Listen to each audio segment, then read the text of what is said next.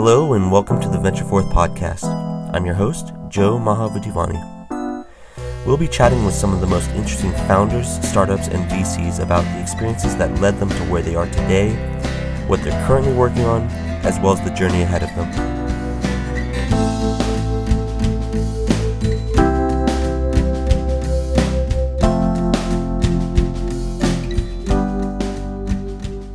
Today I'm joined by my good friend Hussein Kasai, co-founder and CEO of OnFido. OnFido is an awesome service that makes background check screening extremely easy and cost-effective. I'm a huge fan of Hussein and OnFido, and I've had a great personal and professional experience with the product. And with that, I'd like to welcome Hussein to the show. It's great to be here. Hussein, can you tell us a little bit about your background and your path to starting OnFido?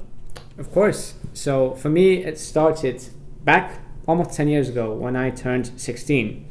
And I applied to 160 places to work. And I know that it was 160 because I printed 160 resumes. And I didn't end up getting a job anywhere. And at the end, I sort of found my place at a supermarket. And it was as a result of filling in an online questionnaire followed by an interview. And only then did they ask me for my name and age and everything else. And that made me think at the outset, we have an issue whereby companies aren't choosing or hiring based on merit alone, and that it is an asymmetry of information problem, and that technology can help address that. And so fast forward, during university, I started a company called ReferenceBox, and it was a third-party independent source for everyone to collect references from their lecturers or others, and then forward that to employers along with their resume. And pretty soon that failed too. I could see that essentially employers wanted up-to-date references and references specifically written for them. So I could see that essentially isn't working either. And then I became part of the Oxford Entrepreneur Society. So along with one of my co-founders, Eamon, I was a president and he was a vice president, and it was a student-run entrepreneurship group. And we had a lot of fun and we learned a great deal. And during that process, we worked in the city.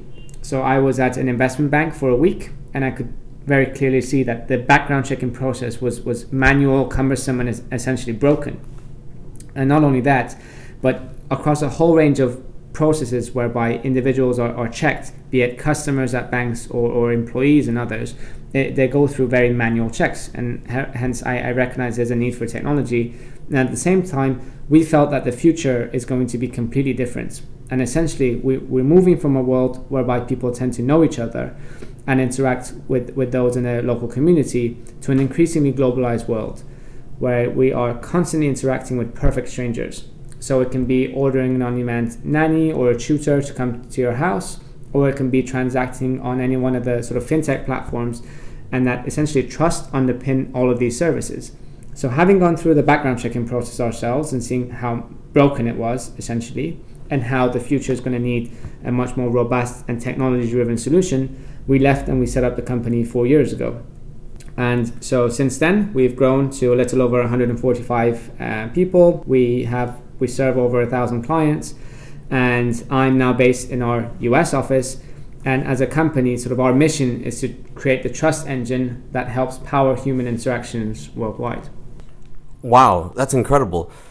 How did you build your team, and was it difficult starting out in the UK and then eventually making the transition here? It was tough. It is tough, I'm sure, for any startup. Your team is, the way I see it, by far your greatest asset. So for us, we were potentially, to your UK-US question, at a bit of an advantage because the talent pool in the UK, because it draws upon talent from across Europe, is potentially more available. At the very least, the competition for talent is not as fierce as it is out here in sort of San Francisco. So we were able to attract sort of pretty top quality talent and have been able to continue to do that. And the way we have structured the company is that our headquarters is in London in the sense of the engineering team predominantly, and then our business development, sales, customer service, and so on are based here in the States. But building a team for any startup is tough. And the way we've been able to do it is to build an extremely strong culture where people come and they look forward to work, and everyone has a voice, and that voice is heard, and everyone's contributing into building something that's big and that is sort of on a mission to basically build this trust engine to power human interactions worldwide. And that is, I think, what any startup should do, in the sense of not underestimate the value of your culture. And I'm sure we can get into a bit more on how we built ours and what it sort of represents. Definitely. Actually, I mean, that's a great transition into culture. Building culture has been at the tip of everyone's tongue lately, especially in Silicon Valley. How did you go about defining yours, and what represents OnFido? Great question. So culture for us, so how did we build this? We built it after, it was probably 6 months into the business. There were probably around 12 of us at the time. So we pulled our ideas together saying, what kind of a place do we want to come and work? And what are the behaviors and the norms that we want to aspire to, and that we would set the bar so that anyone else wanting to join the company would have to be part or adhere to these cultural principles. And we sort of brainstormed, we took a half a day out and we brainstormed, and we ended up with 4 cultural values that we hold and aspire to and essentially encourage. And the 4 are represented by animals, animal figures. So one is essentially a lion, which means to be proud of your work. And that is important because it doesn't matter what kind of work you're doing. If you're proud of it, then you're going to give it your all. Second is to be like a penguin, because a penguin is known for being very collaborative. And as any team, especially a young founding team, is only going to do well if they have a collaborative mind frame. Third is to act in a chimp-like manner, in the sense of learning and teaching others. And any startup, given that there's always so much to do and everyone needs to support and help each other and learn from each other, you need to be able to act and help others learn, right? It's sort of the Tesla frame of thinking, in that every single person in the company, either I am learning from you or I'm not. It's pretty binary, so to speak. And finally is a finch. And a finch represents thinking outside of the box and thinking of innovative ways. And we only are here as a collective group starting and growing this company because we want to do things in a far better way than they've ever been done before. And in order to do so, we need to get creative, and we need to pool our ideas and approach things with a complete fresh way of thinking, and build something that's going to be cutting edge and next generation, as opposed to replicating something that's been done in the past. So these are the 4 cultural values. And anyone who joins the company, there's always 2 parts to it. One is competency based. Are they good at what they do? And the second is their onfidosity, or essentially how much of our cultural traits do they exhibit. And we, as a company, we brand these cultural traits and sort of animal figures across everything, be it our mugs or posters and so on. And at the end of every quarter, we have our all hands meetings, whereby we give an award to as voted by everyone in the team, to those who emulate and show these cultural traits more than anyone else, and you get sort of 2 tickets to the zoo if you win. I love that. That is the most fascinating culture story I've ever heard, and it's awesome that you've encapsulated that into animals that anybody can identify and relate to. That's great. So you mentioned that your business development is primarily in the States and engineering primarily in London. Does this mean you're focusing your growth in the States, or are you growing worldwide, being an international company? So to quickly explain, we have 2 sides to our offering. One is background checks, and this can be criminal, driving, a whole set of different sort of database searches, sanctions, politically exposed persons, your OFAC and everything else. We've aggregated these and we've put it on an API. So essentially, we deliver it in an effective, technologically driven way. It's cost effective, it's robust, and so on. And the other side of the business is our identity verification solution, which is what we're most well known for and what we're the best at. Background checks, we are a leader in, and there are other providers who also do it. Whereas identity verification, we can very clearly show how we're better than anyone else. And insofar as identity verification goes, it's essentially being able to verify that someone is who they claim to be online. And traditionally, this has been done in a very manual way, whereas we've automated it and made it robust. So as a user, if you want to be onboarded onto a bank or a fintech company or a sharing or on-demand company or whatever the application may be, you as a consumer, you hold out your smartphone or you sit behind your sort of computer, you take an image of your driving license or passport, we verify that is genuine, And then we carry out other checks such as facial recognition and database searches and so on to verify that you are who you claim to be. Now, insofar as our product offering goes, we are very much a global company and we have customers across different countries. And the reason why the US is our largest market as well as our fastest growing one is because not only is the market bigger here, but most of our customers who go global are headquartered in the US, which is why it's I'm here and our business development team are also here. That's incredible. I always love meeting fast-growing companies. Speaking of fast-growing, you've raised a significant amount of money both in Europe and also in the States. Can you talk about what it's like to raise money in Europe and how that differs from here and what you're going to do with that money? Good, very good question. Insofar as I guess one part of it is what's it like to raise and what are the differences between the European funds versus the US ones. There aren't that many differences, especially if it's like a global fund, which has offices on both sides. Some of the finer differences are, I suppose, here there are more funds to be picked from or speak with. And in Europe there aren't as many. And I find that the funds here in the US, I suppose, have more of a focus in terms of long-term vision, which is both refreshing and good to see. And there are also many more, I guess, what you would call corporate funds out here, and that always helps. So in our last round, for example, Salesforce invested, Salesforce Ventures, and that's because of the Salesforce Financial Services Cloud, which is strategically a very important partner to us. Insofar as what we're going to do with the money, that is always, I guess, an interesting one. It's fundamentally, there's two sides. There's business and business development and growth, and the other half is just the technology. So continuing to invest in and ensuring that we always have the most cutting edge kits to offer to clients.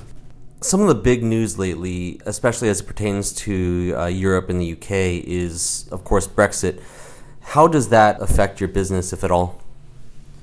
Well, it inevitably affects all businesses, either who have an office in the UK or have some sort of trade or relations with the UK. On the economic side, there has not been an economic impact as it hasn't with most companies, and there's just a period of uncertainty for about 2 years, but there's not been an economic impact. However, the worst of it has been most of all a distraction, because we represent 44 nationalities, and many come from Europe.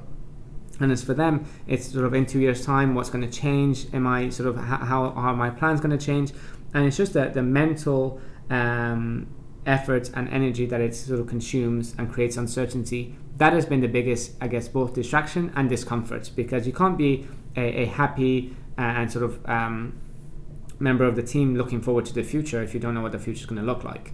So it has had negative impacts on balance, and then the main one being it as a distraction. But we're pretty optimistic in that Europe and the UK have had a long-term successful relationship, and we're pretty hopeful that the actual result in 2 years or so will be that, for all intents and purposes, the relations are going to exist exactly as they are today.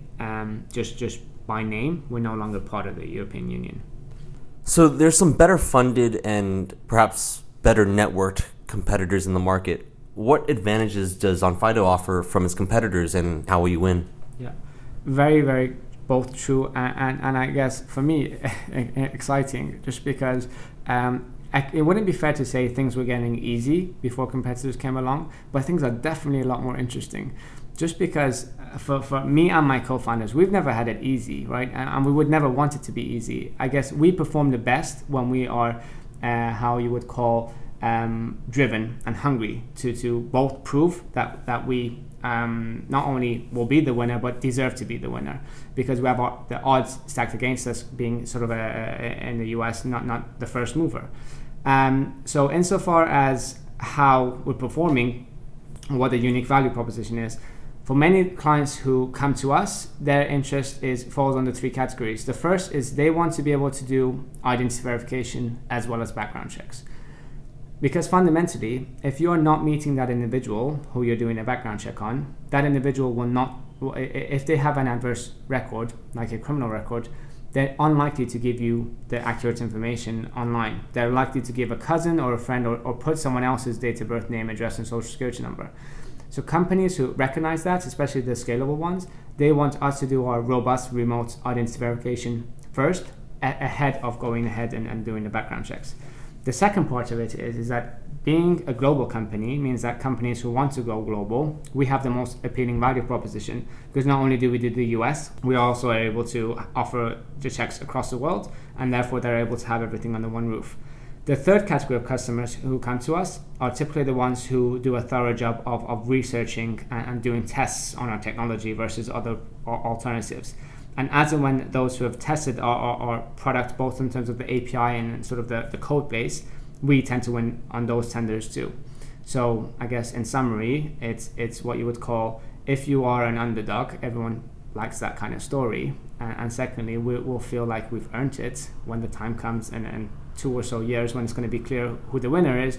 But equally, in the meantime, our value proposition is particularly strong on these 3 areas. When identity verification is required, when it's a global company, or a company looking to do checks on a global basis, and 3, when technology counts and the product teams significantly or spend resources evaluating all the providers, we tend to win. Once you've taken over the world with background and identity, what's next? Good question. It's going to take some time to come, but as sort of migrant founders, there are a couple of things that are particularly important to us. So everyone's privacy is one of them. And we're moving to a world whereby we don't want to ever hold data on anyone. And we don't ever want to change that model. We don't do any social media checks, and we'll never do so either. And that's just like private, and it's got nothing to do with someone wanting to either hire you or onboard you as a customer of, say, a fintech company or something. There are many other projects that we're going to go on to as well. So we are eventually going to be doing elections for countries, because all of that should be done online. There's no need for you. It's a democratic right for you to be able to vote. So out here during the primaries, we saw on TV, you have people queuing up for 6 hours or 9 hours just to vote. Like, that no longer makes sense. All of that should be done online. As you have an issue with which is completely bizarre, and you have sort of refugees from war-torn countries, be it Syria or elsewhere, and they are less able to come to places like Western Europe or the US purely because they carry a risk premium, and a quick and easy identity verification check in their country of origin, and then repeated when they arrive, can verify that it's the same person and no one has stolen their identity in transit, and hence more of them are able to come over.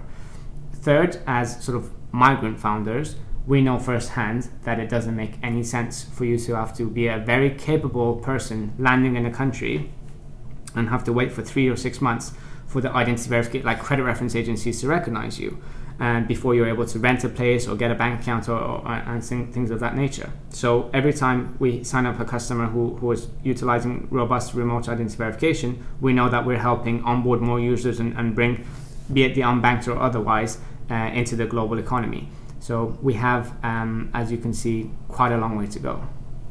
Definitely. That's a really exciting, I'm going to guess, like a 10-year plan here for you. With the fresh funding, are you guys hiring, and how can our audience help you? So we're always hiring, and talent and the team is by far the most important thing. And we are, the way I see it, not just 3 co-founders and 140 odd colleagues, but I would like to think that we're a team of 145 co-founders. So anyone who is joining, as long as they share our vision and our cultural values and are looking to be part of a company and essentially contribute and have a long-term plan with us, then we're always eager to sort of meet and speak. And we're hiring across the board in every single field. We're pretty selective. So it's a case of, in terms of who can help and how you can help. One is, please do apply to, especially if you're listening to Joe's podcast, is the kind of I'm sure kind of person we'd love to sort of speak with. The second is, if you are whenever looking to explore different providers on identity verification or background checks, or know anyone who is, then you'll know about us now on Fido, and we are here to help. Awesome. Yeah, I think that OnFido is one of the most exciting companies that I've encountered, and wish from an investment standpoint could have gotten into much earlier. So I'd like to kind of wrap up with some quick fire questions, sort of fun Q&A that just respond with the first thing that comes to mind.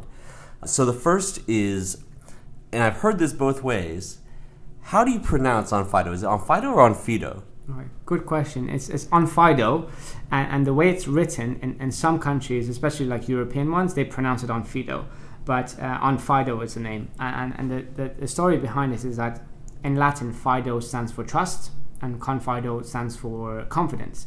So we're a cross between confidence and trust, and essentially building this trust engine to power human interactions worldwide, and being able to provide that confidence and trust in those you're interacting with. What apps can you not live without? Very good question. So one of the main ones that I'm just getting into is called Blinkist, Blinkist, and it's just sort of a summary of nonfiction books, and then summarizes it in sort of a really, really great way. There are all these apps that are for like company-wide, so Trello or Slack and all the ones that I'm on. We have our own company app, sort of what we use to demo the SDK, which I can say because I use it all the time, I probably couldn't live without that. And as a big sort of sharing and on-demand economy enthusiast, I've got almost all of them. Maybe the one that I use more than anything else is like probably no surprise to anyone. It's Lyft and Uber. So yeah, that's me. What do you collect, if anything, and why? What do I collect? I do collect, you mean other than business cards? Sure. So I travel quite a bit, and to be at New York, based in San Francisco. I go to New York and London quite a bit. So I try to travel in a light way. What I do like is, as in when I take a lot of notes, be it when speaking with an advisor, a board member, or a friend, or otherwise, on what I can learn and what I can share with others. So I guess I'm a collector of what I seem to think are useful and productive ideas. Which startups, founders, or investors do you admire? So all of this, I know firsthand, as I'm sure do many of your listeners, that startups aren't easy and they just get more challenging with time. So there are many startups that you could find yourself learning from, especially those who haven't necessarily done well, if they're open to sharing their key lessons and so on. So the founders, or at least the startups that I'm particularly interested by, one is PayJoy. And PayJoy essentially offer a smartphone to anyone who's unbanked, and you basically get the smartphone, say for $500, and then you repay $10 a month. And they have an app on there so that if you don't make the repayment, they'll just switch the phone off, to make the whole business model work quite well. And all the ones who are looking after or approaching helping the unbanked come into the global economy are particularly interesting ones that I follow. That's super awesome. Finally, when it's all said and done, what do you want to be remembered for? Good. I am quite young, so and there is a long way to go. But I suppose now that you've asked, what I think I would be most proud of, if I can look back in 10 years from now and see that we have fostered a whole generation of entrepreneurs who have at that point left the company and are doing wonderful, big and world-changing startups and companies. That I think I would be most proud of. Awesome. Well, I'd really like to thank you for your time today, and it's been such a pleasure not only doing this podcast, but also getting to know you over the last year and a half or so. So thank you for being on the podcast. Real pleasure. Thank you for the questions.